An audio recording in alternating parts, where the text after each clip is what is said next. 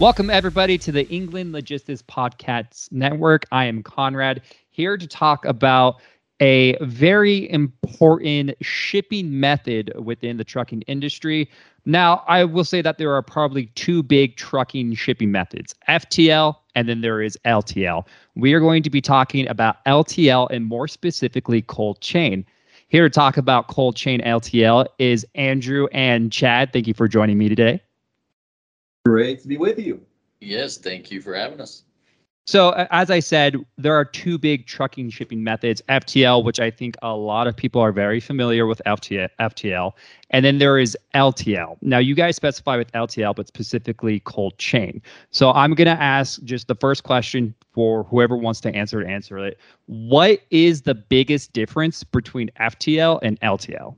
Yeah, so full truckload, that's going to be your full 53 footer, pretty much predominantly going from point A to point Z, one pick, one drop, as we call it in the industry. And we deal with the cold supply chain, which is increasing in demand.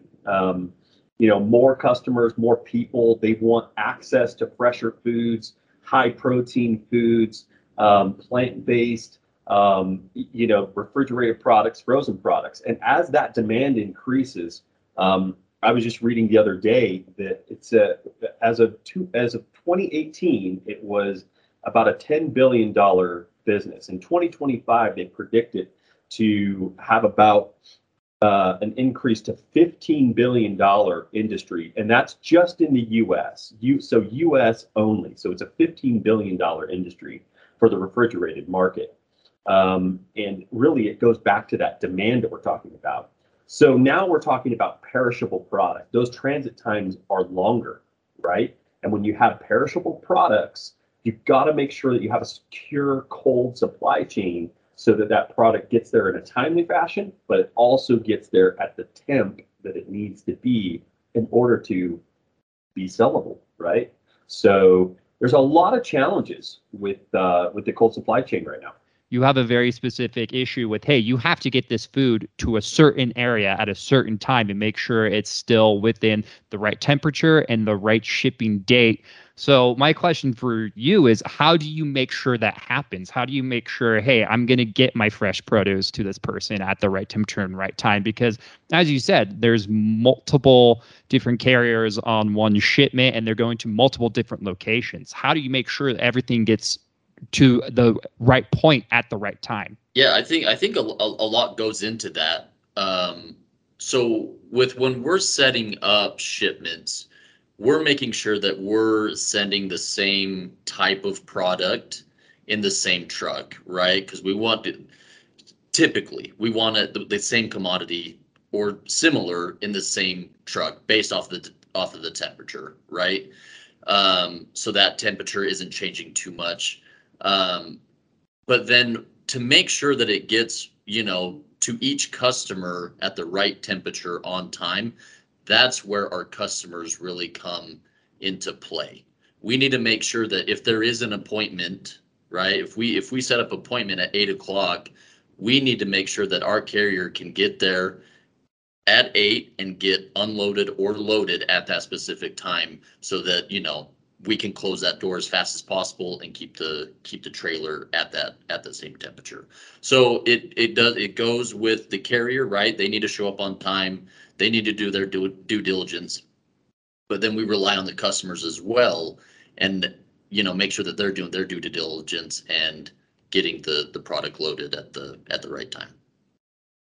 Yeah, I mean, that's a great question. And Andy, that was a great response because it shows the intricacy of what we do. We're communicating with the customer, we're communicating with the carrier, and we're putting all these puzzle pieces together for everybody so that there's not a break in the supply chain.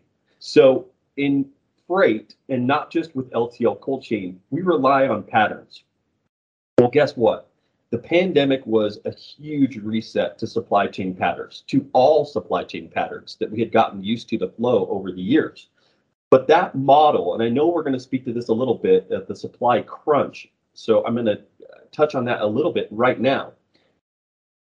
The pandemic was a reset to that. So our industry, we learned that those patterns are no longer the same.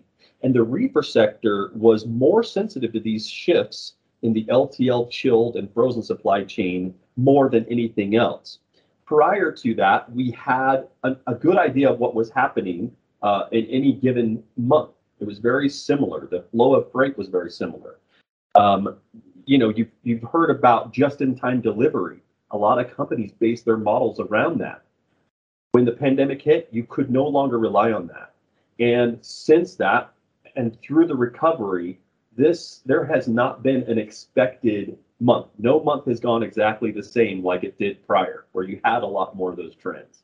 So that's really why having a nimble provider or somebody to help you through this market is really important, because it's constantly changing, constantly shifting, and those patterns are not there. Yeah, I think, you guys hit on something that's very important that I think a lot of customers or carriers may not even realize, or just a lot of people who are maybe just interested in trucking and shipping, is that there has to be kind of a person behind the scenes that helps with customers and carriers, and that's what we do at EL. We're kind of those people that connect everybody and help facilitate. Hey, this is going to get from point A to point B to point C to point D safely and smoothly. And I think a lot of people just think, oh, these customers just go, I want my thing shipped on this truck, and they just go right to the driver. And that's not what happens. There's a lot more complexities that go into that. My next point of thought, just because I'm curious, is there any numbers, maybe just estimates, that you could throw at us just to show how much bulk of like a certain product within cold chain you're moving? Because I think that would really put into perspective how much is getting moved via cold chain. And really, I think that will help emphasize just like, this is a very important shipping method. And this is some of the stuff that, people see at the grocery store on a day-to-day basis or a week-to-week basis whenever they go. So FreightWaves reports that there are 500,000 reefer trailers on the road at any given time. And some of those are dedicated to LTL. So maybe that's 5%, 6% of those 500,000 trailers that are dedicated to an LTL model. It's not really specified, but 500,000 trailers, reefer trailers at any given time. And the market adds about 70,000 trailers to that each year. Now, some of those are going to be replacing old trailers, and some of those will be a net increase of refrigerated trailers. The point being, it's not keeping up with demand, right? I mentioned that big overall number for the US. It's growing at a CAGR of about 7.8%. So that growth model that's taking us from that 10 billion to that 15 billion mark for US cold market industry, that increase is substantial. And so the tightness of the market that you see right now is directly impacted by the demand for these refrigerated goods. So if that gives you some kind of perspective, there's a ton of reefer trailers out there right now, but it's still not enough. With our capacity crunch, there's just not as many LTL refrigerated carriers, right, compared to FTL carriers. So that's where our biggest issue is. There's not enough carriers to utilize in the refrigerated LTL world.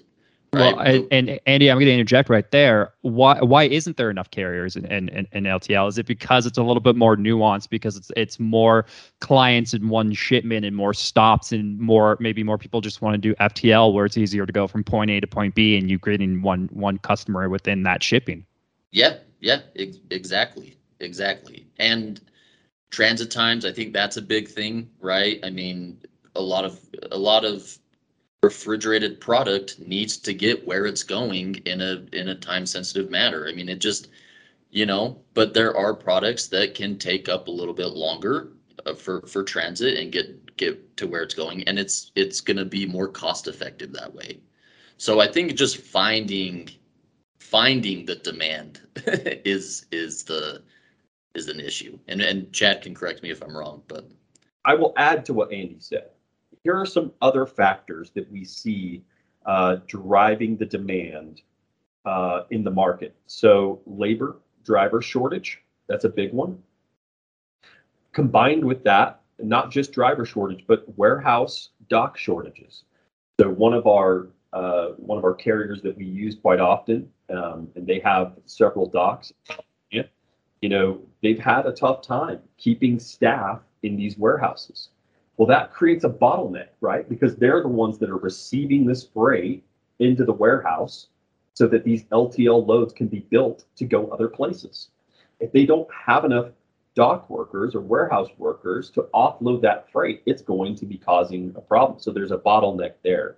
There's also a shift from open air markets to the cold chain model because it preserves perishable foods longer. So that's another factor. I would also say the pandemic had a part of that because a lot of people couldn't go to restaurants during that time, right? So where were they going? They started to buy more stuff from the store and make their food at home. They started getting more fridge products and freezer products in their store because maybe they couldn't go to their favorite restaurant for a few weeks or a few months or maybe longer than that. So people got accustomed to finding products that they could cook on their own, eat on their own, stuff that was prepared that they could just throw together at home. And those were habits that were formed during that time. And people hung on to those habits. So they're still buying those goods. So the model of consumption has changed. So Andy and Chad, I have a frozen pizza in my freezer. I'm getting my hummus ready to put on my salad with my fresh veggies. How do I get those products, those cold chain products, into my refrigerator? Like, how does that go from the start point to the end point? That's a great question. So drones are really big right now. So there's basically a drone. It comes to your house. The blue dot effect. You just fire up your hummus app, and the drone just comes directly to your house. That little portal opens up your freezer, and it just drops it in there. I got my little vest reflector on with like my orange neon lights, and I'm like shuttling it into my freezer. You just bring it in. Yeah. No, I wish it was that simple. It's a very complex process. That's what we're talking about here, right? Especially with these niche products that companies that produce these only ship small quantities of these, 1 pallet to 5 pallets.